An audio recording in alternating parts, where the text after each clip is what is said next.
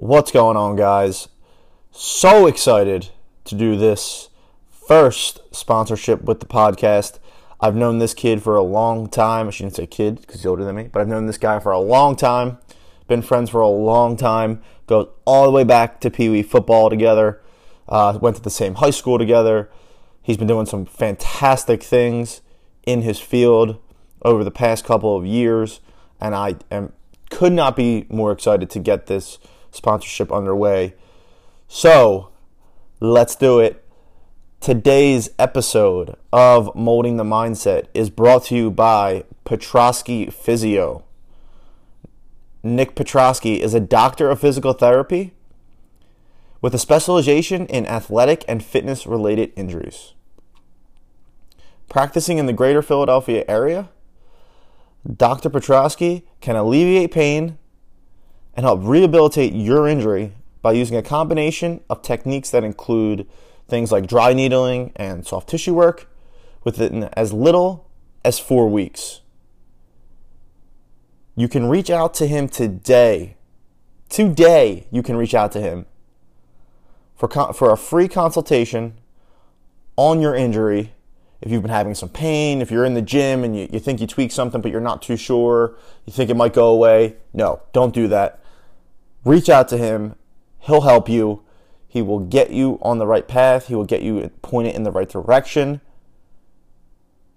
You can reach out to him by emailing him at Petrosky Physio. That's Petroski, Petrosky Physio at gmail.com. Or you can DM him on all social media platforms at Petrosky Physio. That's Instagram, Twitter, Facebook, at Petrosky Physio.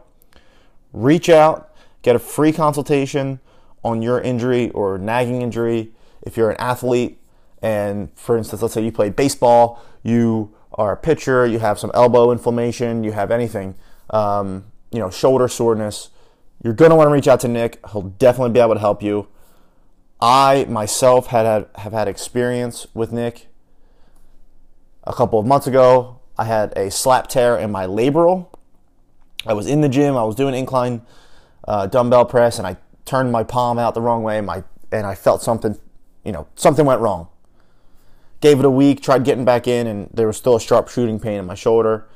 I reached out to Nick for some help, went to him, and he diagnosed me within the first session and put my arm through torture. I mean, he turned it left, right, up, so I don't even know what he did. I just remember going, yep, nope, right there, yep, that's what hurts. And from his experience with working with athletes, he was able to say, I see this, it's pretty common. I've seen this before. I think this is what you have, right? Some people might go, well, I'm going to go to a doctor. You can definitely go that route. But I trusted Nick. I've known Nick for a long time. I went with it, stuck with it. He gave me some exercises just to get it going. The second week we came in, worked on some more exercises, worked and focused around the muscles around that injury to strengthen those. And now, 3 months later, I am back in the gym full time with no hesitation, no limitations, and it was all through Nick's ability to diagnose and then rehabilitate my injury. So I strongly suggest if you have any injuries, you reach out to him for a free consultation and he'll be able to help you. Again, that is at Petrosky Physio on all social media, or by emailing him at petroskyphysio at gmail.com. And that's Petrosky Physio, Petrosky Physio at gmail.com, or Petrosky Physio on all social media platforms. Enjoy the episode. Welcome back to another episode of Molding the Mindset.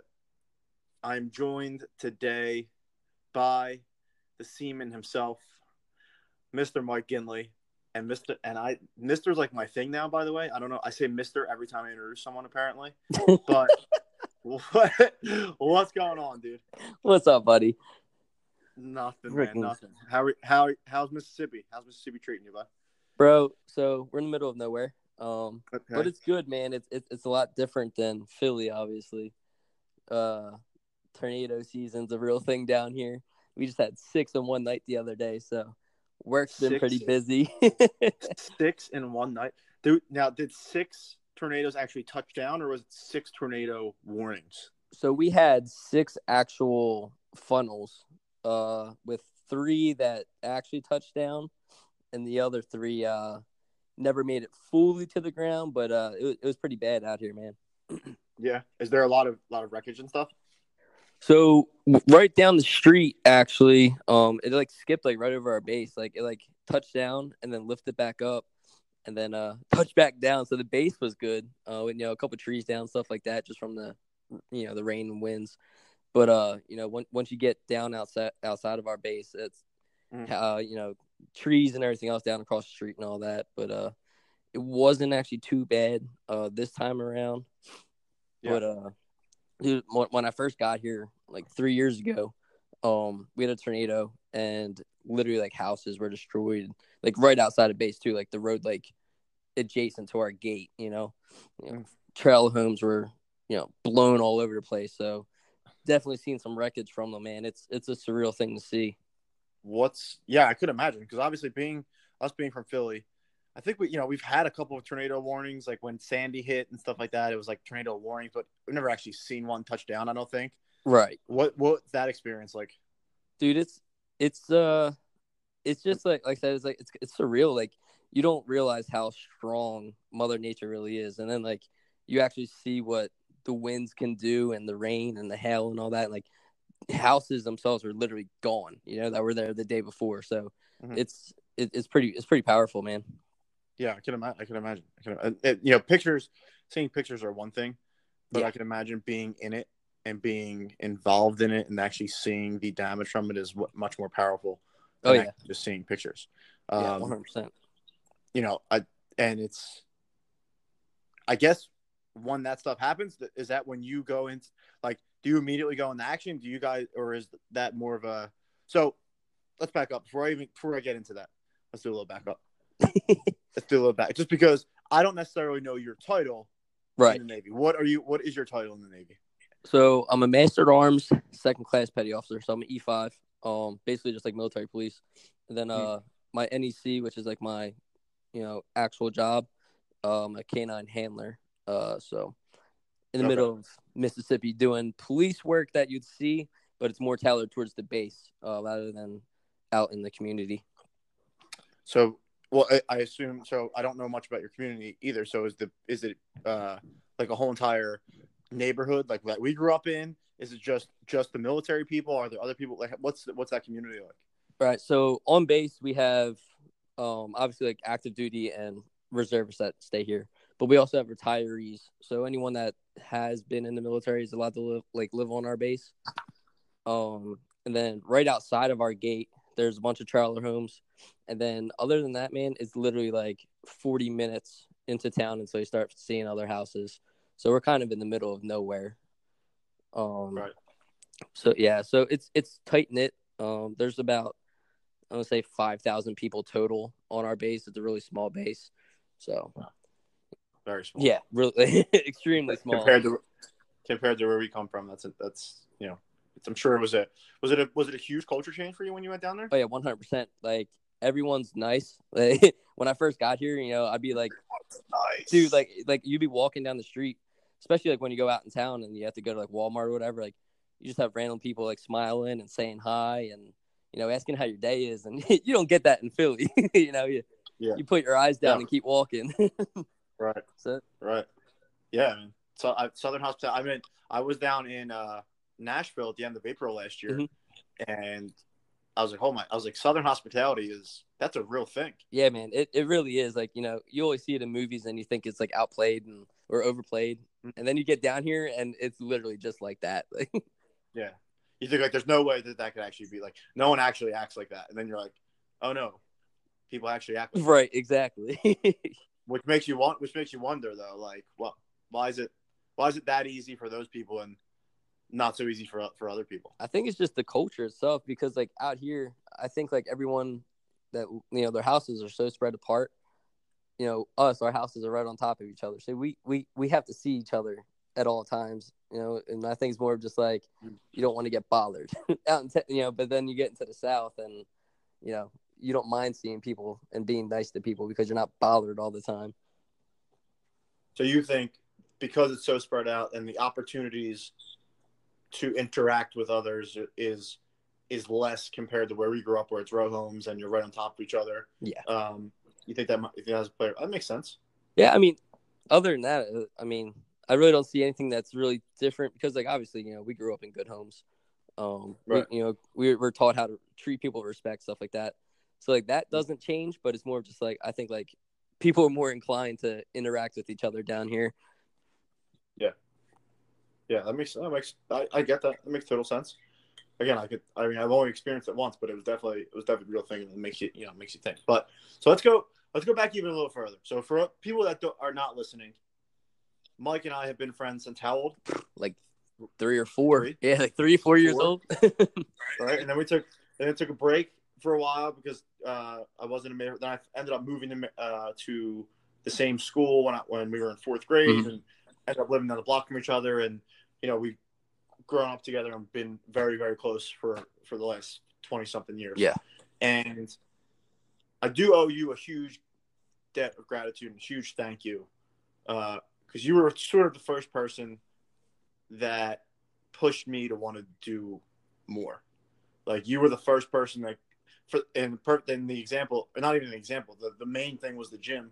The gym for me right now is something that gets me away from my thoughts and allows me to get back on track. If I'm having a bad day, the gym, and I'm sure this is for other people as well, but the gym has really given me something to get away from everything and just let all of my stress out. Yep. And if it wasn't for you pushing me to do that and go, no, we're going to the gym. Come here, come to the gym with me. Come here, come to the gym with me. Come on, you're coming to the gym with me. Then I wouldn't be. I don't think I would even. There's a bunch of other factors, but that definitely played. I don't think I would have had the courage to go to LA. I don't think I'd had the moxie or whatever to even try and do something like a podcast or try to start an app or just do certain different things. So Right. I want to thank you for that first. That was one of the big things for me too. Once my buddy got me into the gym, that was like my quiet place, my happy place. I could get there and just put my headphones in and just clear the mind and just get away from everything. And once you're away from everything, your plans and your ideas, it's a lot easier for them to start fermenting in your brain. And that's what I used it a lot for. Getting off work at 3 a.m., still hitting the gym. Nobody's there, so I can just kind of disappear into my own head while still getting a good workout in. Yeah, I'm not gonna lie, dude. I just saw a picture of you. You're looking thick, and I mean that in a good way.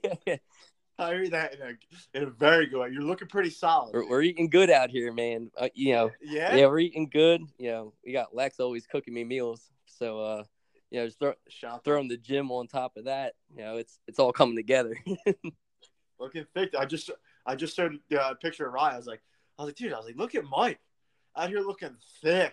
Trying to get rid of that dad bod I got over the last year.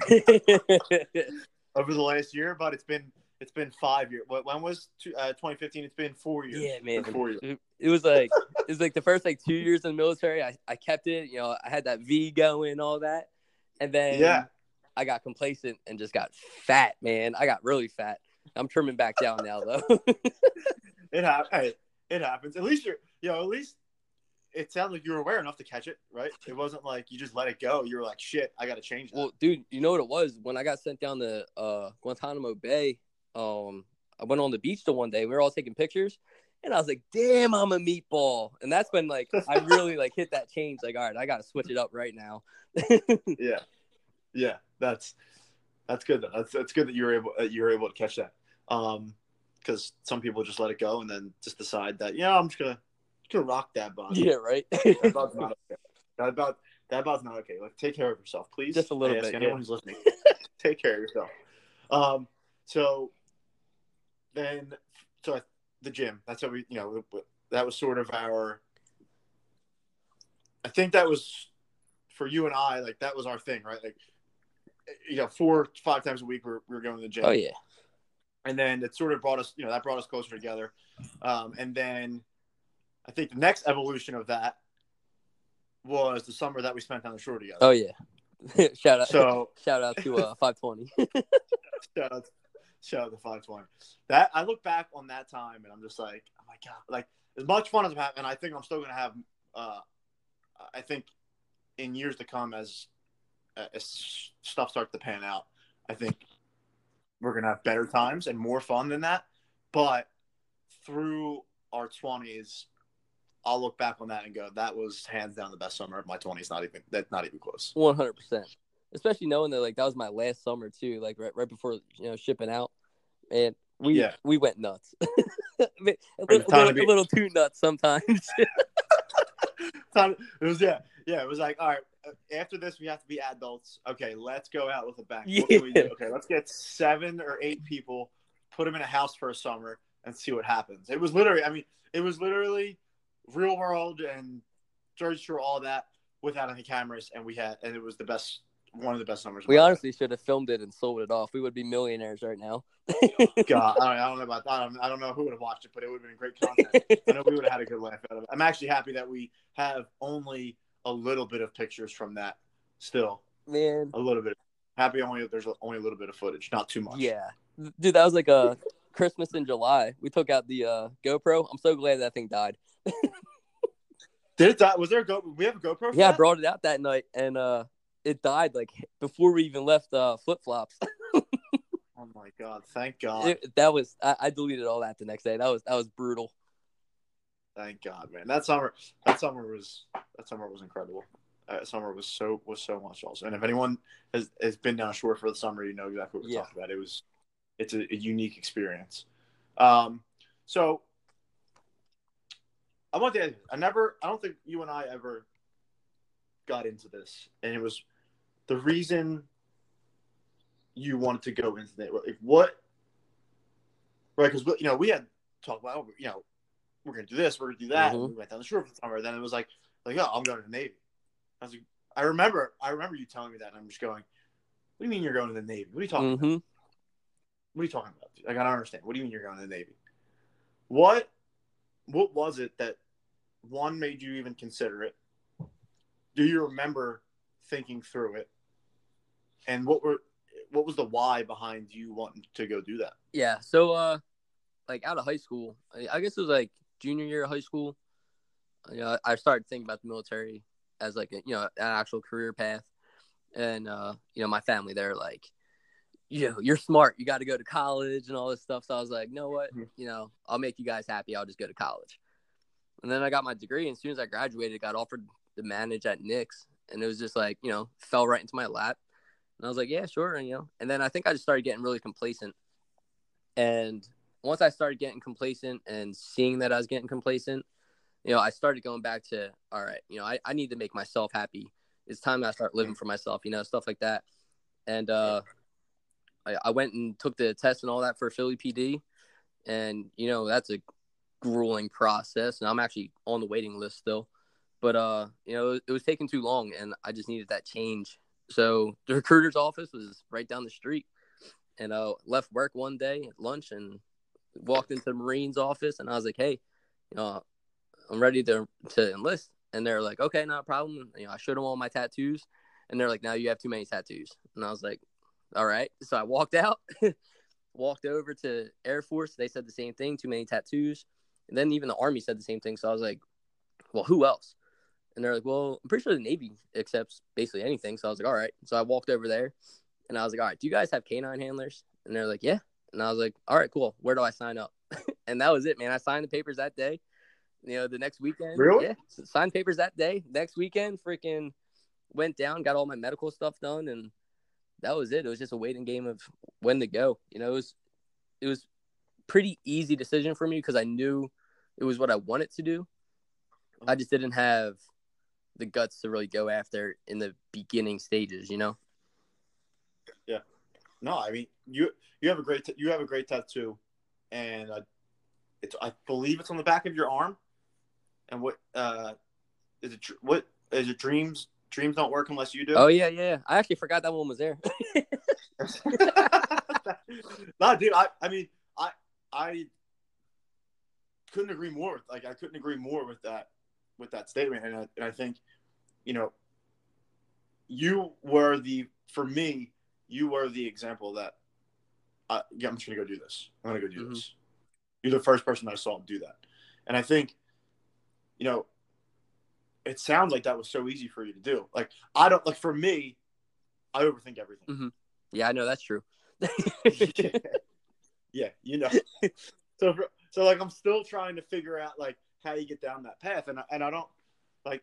It sounds like it was planted from from high school. The seed was sort of planted, and then it sort of developed into okay, I think it's time for me to do this, right? And then you just started to, then you're like, okay, I need to jump, and you made the jump, and then you started walking into the, took the initiative and started just walking into the offices to see where you can get into. Yeah.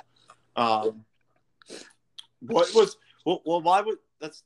you said the canine thing? How did you even think about that? Why was that your first option? So like, why did you ask them? Do you guys have canine handlers? Because so after I found out that the Navy actually had canine handlers, I really started looking into the handlers from the past.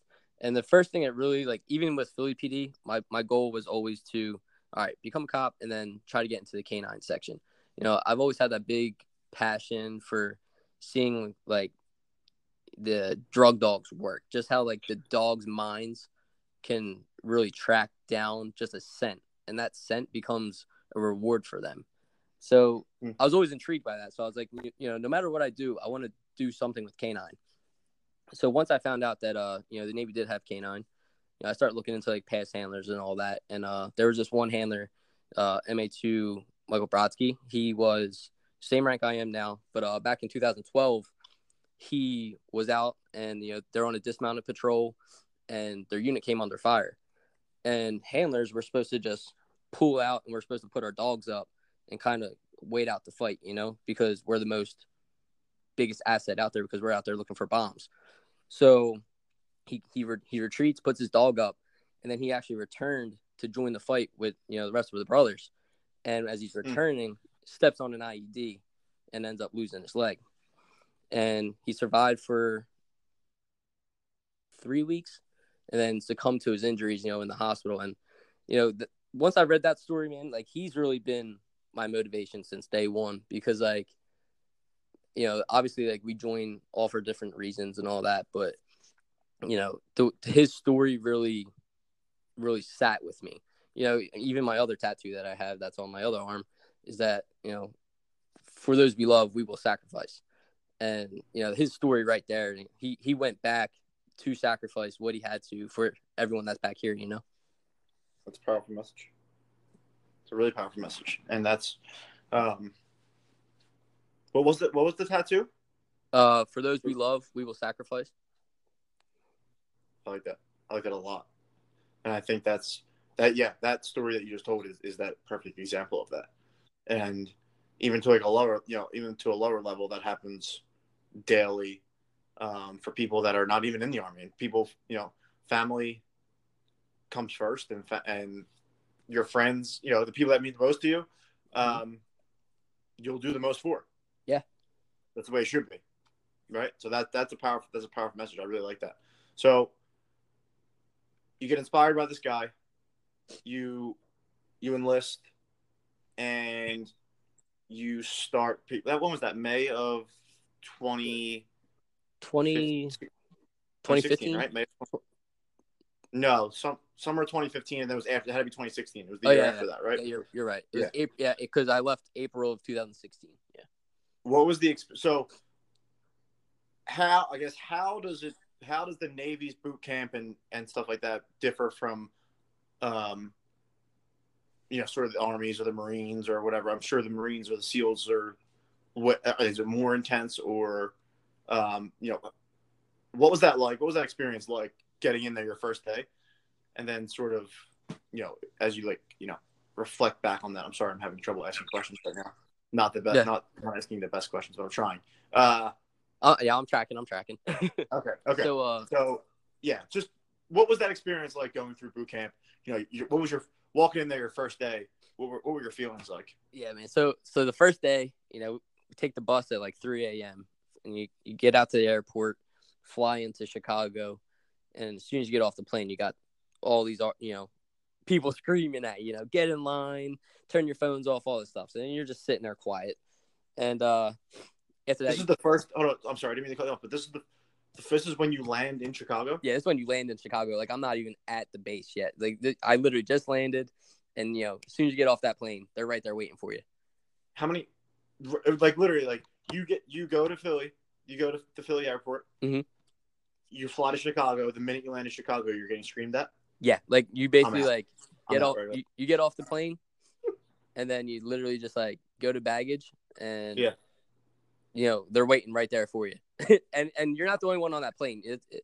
I had probably 20 to 25 other recruits on my plane, so it's a huge group of people all flying into Chicago at the same time.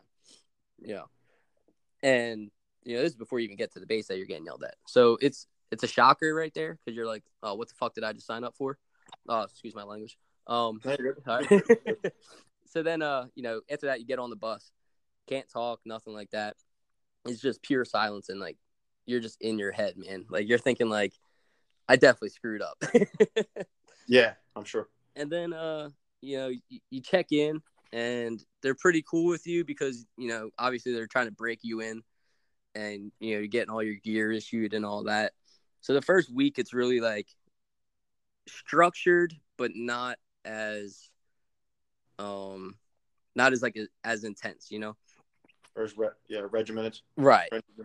Yeah. So then after the first week, you actually get your instructors, and you're sitting there, and my first day, man, they walked in, and they just start screaming at everybody, just getting in everybody's faces, making a scene, trying to scare people, And then as the weeks go on, they start being a little bit more chill with you, because you're actually getting closer to graduation and all that. But boot camp itself was pretty easy. It was more of a mental thing than anything else. Being away from everybody and living off of letters and all that. But the actual process of boot camp, it was kind of cake, man. That's what even people that are joining now, I tell them, listen, it's literally mental. Just let them scream at you, do what you're told, do nothing more, do nothing less, and you'll be fine. Did you have any moment where you were like, I could just go home and I'd be okay with that? Because for me, the minute I would have landed, and I don't know if you heard it out when you said it, because I kind of said it under my breath. I was like, the minute I would have got off the plane in Chicago and someone was getting in my face yelling, I'd be like, can we book a flight back to Philly? I'm going back to Philadelphia. It was I don't think I really had a moment where I was like, you know what, I don't want to do this. It was more of a, oh, fuck, what did I just do type of thing. But I still wanted to get through it, because I didn't want to be a quitter, Right. I didn't want to, go back home and be like, yeah, I didn't make it after having a, going away party and all this stuff, Mm-hmm.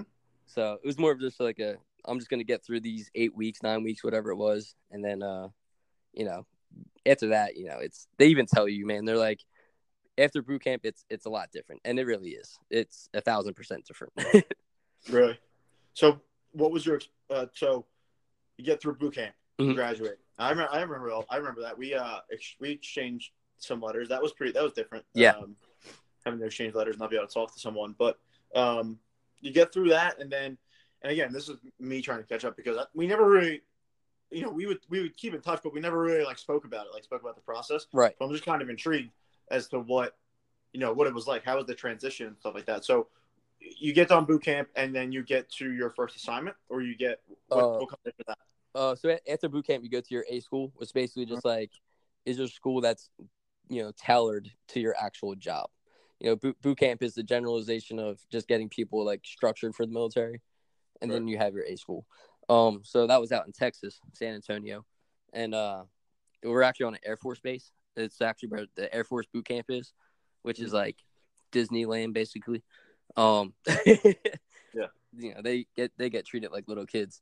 But anyway, so you get out to Texas, and the first I want to say the first 2 weeks, it's kind of still the whole boot camp structure. You have to march to breakfast and all that, and then after that, they kind of let the reins off you, and you can actually go out on the weekends, and you're allowed to leave base, and you can get back to being kind of normal.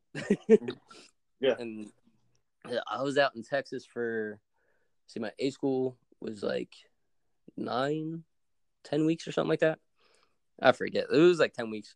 So dead of summer, which is great because, they have the river walk and all that. Like, it was great, It was fun. Yeah. Meet a lot of good people. And then that's actually where I picked up the canine orders once I was out there too, which was cool. I remember you. So you get when did you get to Mississippi? I got to Mississippi November of 2016. Really? You've been there for that long? Yeah, coming up on 3 years. I'm leaving here. And how? I leave here in December. Yeah. That's right.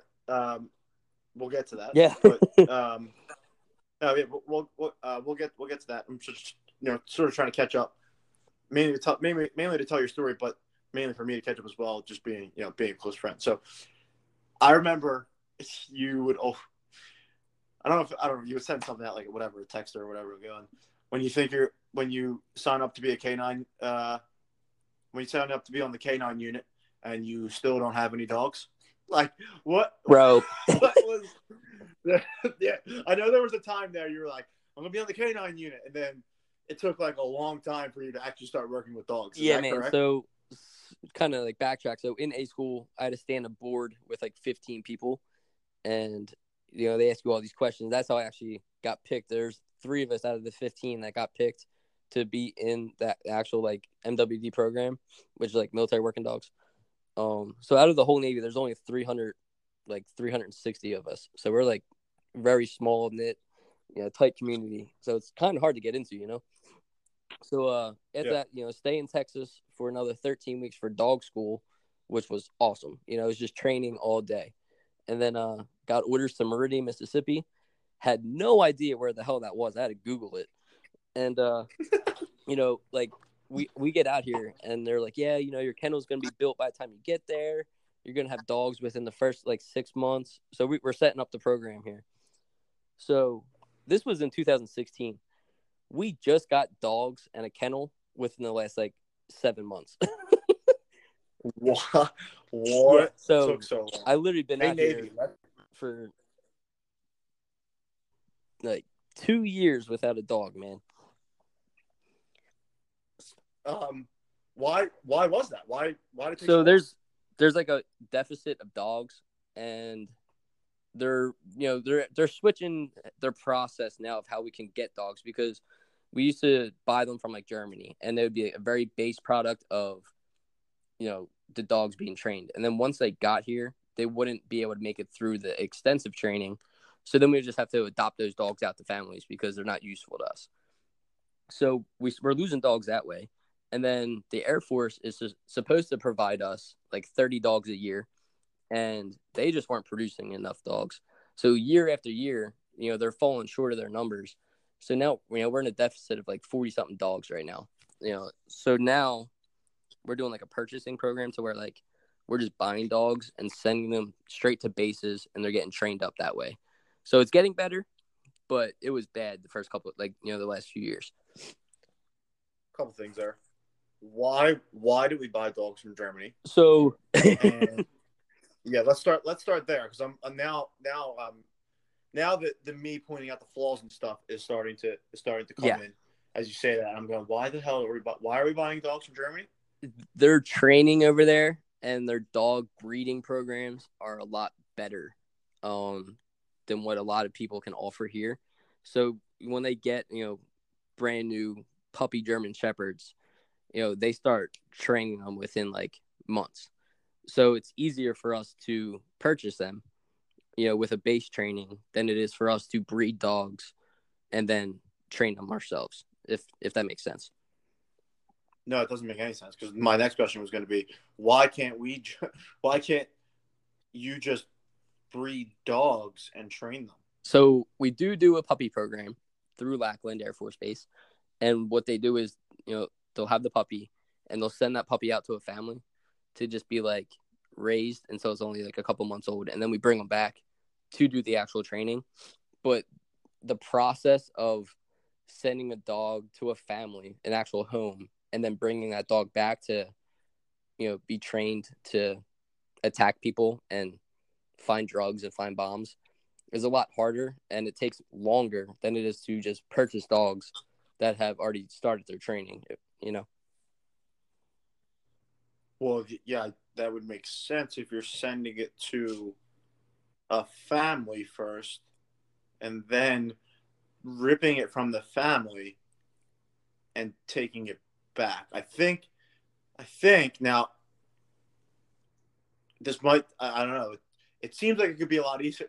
I'm like, what? Because in my mind, I'm like, I don't understand. Why don't we just breed the dog, and then once the dogs are bred, just train them, have each of the semen take them into their own homes, for lack of better words. Do you guys use that? Do you guys use that term regular, like semen? Do you guys refer? Well, semen would be a E3. So like there's like different rank structures, but yeah, you can run with it. Go ahead. Okay. So I'm like, in my mind, I'm like, why doesn't each base just breed the dogs and then have the families of the people that are on the base take them in and train them that way? Wouldn't that be the easier way without having to go through all these loops and hoops and jumps and calling Germany and sending them to a family, then taking them away from a family and ruining them emotionally at a young age? I don't know. I'm just spitballing. It does make sense, but so the way that the military works is that the dogs themselves, it's going to sound stupid because we're sending them off to other families anyway, but the dogs themselves can't stay with us, even though we're handlers. So even like, I know it's kind of hard to explain. So even though like we are handler, even like our dogs that we're working with, they just stay at the kennel. Like we can't bring them home. They can't be around other pets because, other, like diseases and stuff like that. They're very protective of the dogs. I mean, the dogs are worth more than my life, to the military. So, yeah, it's kind of hard to explain because like the process itself doesn't make sense of what we do now. So like, if you're trying, have to be a better way to do this. But okay. So all right. So you finally have dogs. Well, I won't say upper failure. So, what's your experience been like working with the dogs? What's that? Right. So I know I've experienced it on just a personal level with the dog, and it's your best friend and whatever, But I'm sure it's a different experience when you're actually working with them. So what's that? What has that been like? Yeah, man. It's you still get that bond of it being like, your normal pet because you're with them all the time. Literally like you're with this dog. And for me, like, a lot of people like doing the bite work and all that stuff. Like, sure, I love doing all that. It's fun. But for me, I like detection more. Like when you're actually searching for the drugs or the bombs, because you see the dog actually like working and like thinking and like piecing things together. Like, oh, last time I smelled this certain scent and I sat down, I got a reward. And that's how their brain works. Like for them, it's just one big game, which is funny because for us, especially like when I was down in Gitmo and I had an explosive dog, we're looking for bombs. For him, it's a game. He thinks like, oh, once I smell this and I sit, I just get a toy. But for me, if that dog sits, it means he just found a bomb. So like it's a big difference in an aspect of that, I guess, of like really seeing the dog working and still seeing it as a game for him. But for us, it's like, yeah, absolutely, life or death, honestly. You see that dog sit down, you go, has that happened at all? So obviously in training, we do use actual live aids. Yeah, I'm picturing that. Like we use real. You see that dog sit down, you go, "Oh, this is real." Like there's something, like something's up, and I'm sure your adrenaline goes from if it's at like a 7 when the dog is hunting, because now you're right, you're anticipating something actually happening, and then it actually happens, right? And then I'm sure my adrenaline is jumping just thinking about it. It jumps to like a 10 probably. Oh yeah, 100%. Like, obviously during training, you know there's going to be your aides somewhere in the vicinity. You know what, that you're going to have fines. But like when I was down in Gitmo and I was working and, I don't know if I'm going to find anything, you're at like a 7 or an 8, especially because like, you have ships coming in from all over the place that are just bringing supplies and all that. So you don't know what's going to be on the ship. So you're working and working, and you can start seeing like maybe some change in the dog's behavior. And you're like, okay, he's on to something. And, maybe he sits, or maybe he's like, oh no, that's not what I thought it was. And he'll keep working and he'll keep going. But you see that little bit of change and you're like, oh man, this is it. I'm about to get my first find. I'm going to have to close down this base and clear this ship type of thing. Your adrenaline is through the roof. What has been, again, I don't know how specific we can go, but I'll see how far I can, push a little bit. What's been your craziest, or what's been your most real situation? The realest thing I've responded to, this is away from the dog, because I didn't have dogs when I first got here, so I'm just doing regular police work. Would probably be suicide attempt. Obviously you hear a lot about the whole 22 vets a day, and it's not just like propaganda, like that is real, and it really happens. And it's different talking about it than it is finding it, so that's you probably so you actually I've ever responded to someone who took their life. Yes, well, attempted to. We caught them in the process, and actually what was that like? Back to life. It's I don't want to say surreal. I can't really think of like the word is, but like your emotions are running high because you're like looking at what you're seeing, but at the same time your adrenaline's going through the roof because you have to respond to help this person.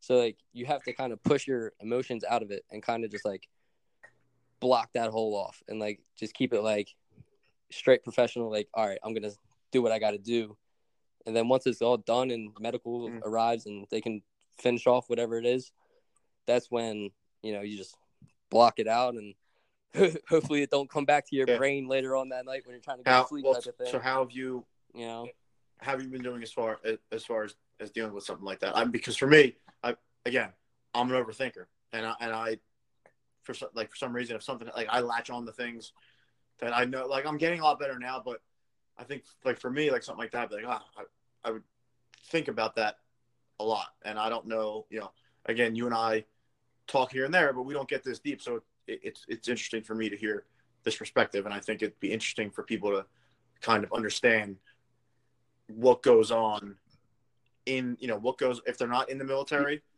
what goes on and what's actually happening, what these people think about every day. And like you just said, the 22, I remember that challenge that was going around a while ago on social media, doing the 22 push-ups for the, is it per day? It's not per day. Is it per day or per month? 22 per day. Per day. 22 or attempt to, or actually take. 22 actually take their life per day. You being in it, right? You being in it. So honestly, and this is for someone who is thinking about getting in or wants to get in, and this is for people like myself who just know my friend is in the military. I don't actually know what he's going through, but my friend is actually in, the military. Right. I think it's a little bit different now because obviously back in 2001, everyone just got sent over to friggin' Iraq, Afghanistan, all that, and the things that were happening during that time. Right. Obviously, I wasn't in yet. We were in like 4th grade, but like everything that they've seen over there, same exact thing, man. Like you just have to push that to the side, but I think it honestly always comes back around, and some people just can't deal with that grief and that stress, and they just feel like no one's there to listen, even though people are. You'll always find somebody that's going to listen, whether you know them or not. But I think some people just get trapped up in themselves, and they just feel like that's the best way. And it's really not, man. It really isn't. No matter what you have going on in life, I always feel like, no matter how long it's been going on, there's always going to be that bright light at the end. Like, you're always going to get out that dark tunnel. I couldn't agree more. So I cannot agree more. And it's, you've been blessed enough, at the moment where you've been lucky that you haven't been deployed or anything like that yet, right? Yeah. Not yet. Just sent like a mini deployment to Guantanamo Bay, but that was compared to what cake work. So for you, again, you've been lucky enough not to have to see too much or too many traumatic events or situations, but I can't imagine the people that have actually seen that. I actually had someone that was sitting at the bar that I work at.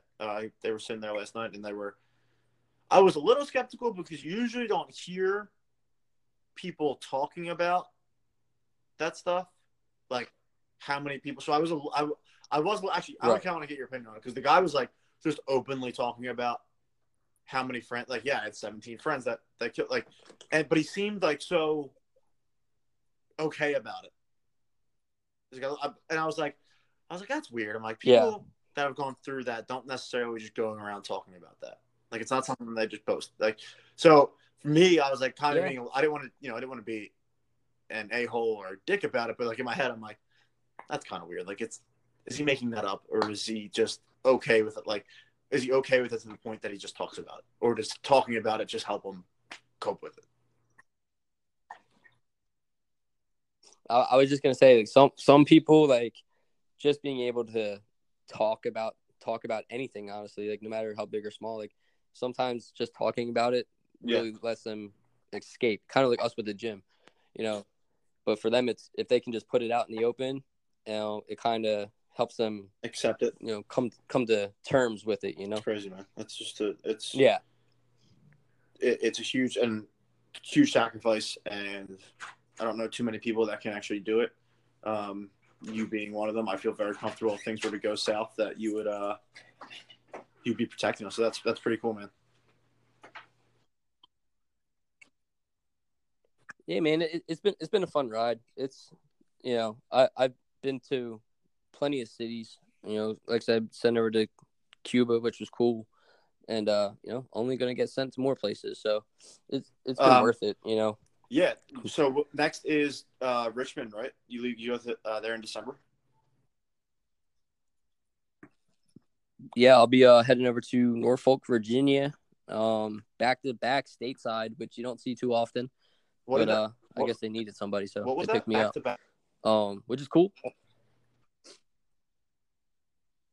Oh yeah, so most times with orders, you'll have a stateside, which would be like, somewhere in the U.S., and then after that, you usually get sent somewhere overseas or like onto a ship.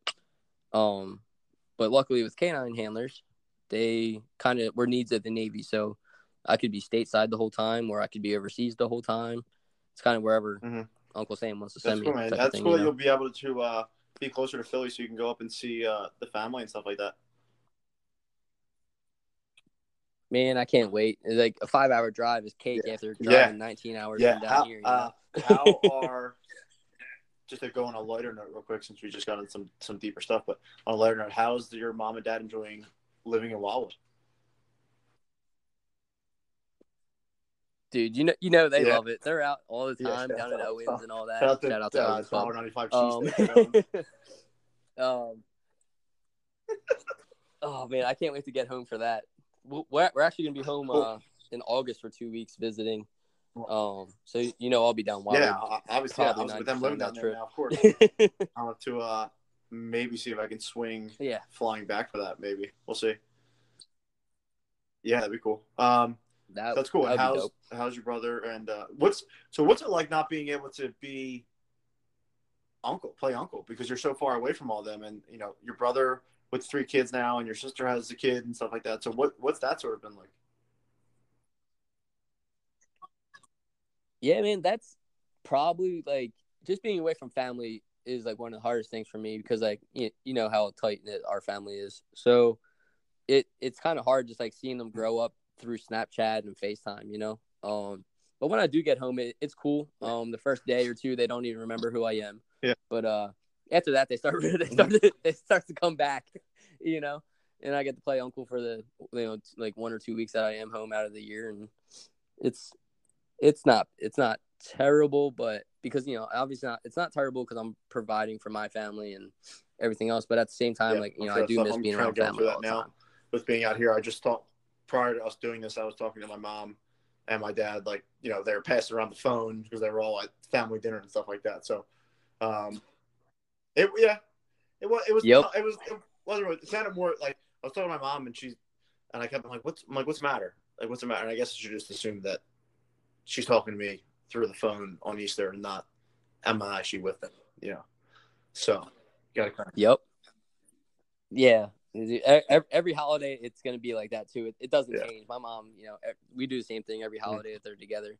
We'll FaceTime, and it doesn't change. Yeah. She still cries every time. I could definitely see it, especially your mom. I could definitely see that, man. That's awesome. So. Oh, yeah. Sort of bringing this to an end point. Looking back on your experience thus far, through looking for a better way to phrase this. Looking back on your experience thus far, what has the Navy taught you? What are some of the biggest things that the Navy has taught you that has really helped to shape, or I hate that I'm going to say this. I gotta say it though. To mold your mindset. I can't hate the fact that I just said that. Yes. I was waiting for the plug. I had to say it. What do you think have been some of the biggest things you've learned thus far being in the Navy? Let's see. Biggest thing I'm gonna say is perseverance. Because they always push you to be better. You have to be better than the next person because you're always getting evaluated, and that's how you're gonna pick up rank, and that's how you're gonna get paid more money. But like along with that, they push you to do better for yourself. Like, I'm back in school for my master's already and keep pushing through with that. And, so like, even though they want you to be the best that you can be at work, they still want you to be better at yourself as well. So that's probably the biggest thing. And then honestly, just like accountability, I used to just pawn things off on the other people. Like whenever I, would screw up before the military, like, oh yeah, like that's not my fault. So-and-so did this, and, I just so happened to be there type of thing. Now I actually hold myself accountable for my actions. And, I did a lot of growing up over the last 3 years. I'm sure you had no choice. Yeah, exactly. Yeah. Forced into it, but I'm glad though. I needed it. And accountability. And I think that's two things that, myself personally have been working on as well. Obviously I'm not in the Navy, so it's been me just on my little personal journey. But what's been your favorite part about the Navy so far, besides working with the dogs? Just traveling, man. Like I get paid to visit other places, I've been to Chicago, Texas, Cuba. Mississippi's real Mississippi. Mississippi is. Yeah, man. But so like my base isn't as awful as like I portray it because we're right in the hub. Like I'm only 3 hours from New Orleans, 3 hours from Florida, 4 hours from Nashville. Like we went to me and Lex went to the Tennessee Titans Eagles game. Was like 4 hour or 4 or 5 hour drive. Wasn't bad. Hit up New Orleans a few times. Hit up Florida a few times. So like, we're a good base if you want to drive. So like, it's just being able to travel and see places that I probably would have never made it to. And so do you that's have probably any the advice biggest thing. for anyone? You kind of touched on it earlier. I think it'd be the same. But would you have any advice to anyone that's maybe thinking about getting in the Navy, doing anything with the military? What would sort of be your pitch to them as far as why they should take that jump and take that leap and do that? Probably my biggest thing to tell them would be like, once you get in, don't get complacent. Like, don't just, okay, I'm in, and get trapped in the same mindset of what you're in the civilian world, because it's very, very easy to get complacent in the military. You're getting a paycheck every 2 weeks, no matter what, whether you're advancing yourself or you're not. So, like, don't stop working on yourself just because you're in the military, you know. Keep picking up the books, keep learning, keep trying to grow yourself and keep Like that advancing message. type of thing. Like that message a lot. And then lastly, what has it been like to have that support? I think it's unique that you were able to bring Lex along the journey. Right? I think it's pretty. I don't think a lot of people get to do that right at the beginning, right? Like maybe you meet someone while you're throughout your travels and it happens, but you were able to do it from the jump, like from day one. You were able to do that. What? Yeah. How's that helped you sort of get through your time and maybe not the most exciting of places? It was like a blessing in disguise, like meeting her, man. Like, we were both obviously like joined at the same, around the same time, and at first we were separated. Like I left for boot camp, and then halfway through my boot camp, she was getting to boot camp. So the first 6 or 7 months we were separated, and just surviving through letters, phone calls, and we would fly out to each other every couple months, and that was one of the toughest parts of it, but we were both going through it at the same time. So like having somebody else that's going through the same crap that you're going through makes it that much easier. And then, once she finished up and she moved out here, man, like we just been crushing it. Like she's graduating dental assistant school, going to continue on hygiene school. She's pushed me to really get back into school myself. And like, it's just cool to have that other teammate, that other partner that really wants to help you succeed. It makes it a hell of a lot easier, man. It really does. Well, I think that was really cool. I think it was a unique. I was excited to see, because again, we never really talked about that, right? The transition from where we're just being a Philly and then leaving, going to the Navy, and then your whole entire time. We never really spoke about that. So thank you for being willing to do this. I hope that anyone who is listening was able to pick up some good tidbits there. As far as, I think we touched on a few things, right? You mentioned the biggest things you learned were accountability and perseverance. You mentioned just taking the jump, right? You were walking through, yeah, man. And I've done an episode about that, of just taking the leap, right? You were at work one day, you just ran, you went, right after work, you went into the Army, you went into the Air Force, the Navy offices right around us, and we're just like, I got to do this, right? So not being afraid to take the leap. I think were some of my key takeaways from that. So thank you, and I appreciate you. I love you. Yeah, man, it's been all. It's actually too, bro. It's cool that we got to do it this way, and not actually like just through a normal phone call. I'm glad that it was able to happen this way. All right, man. I'll let you go. Man, for sure. I will talk to you very soon. Thanks, everyone, for listening. This has been another episode of Molding the Mindset. I will talk to you in the next one.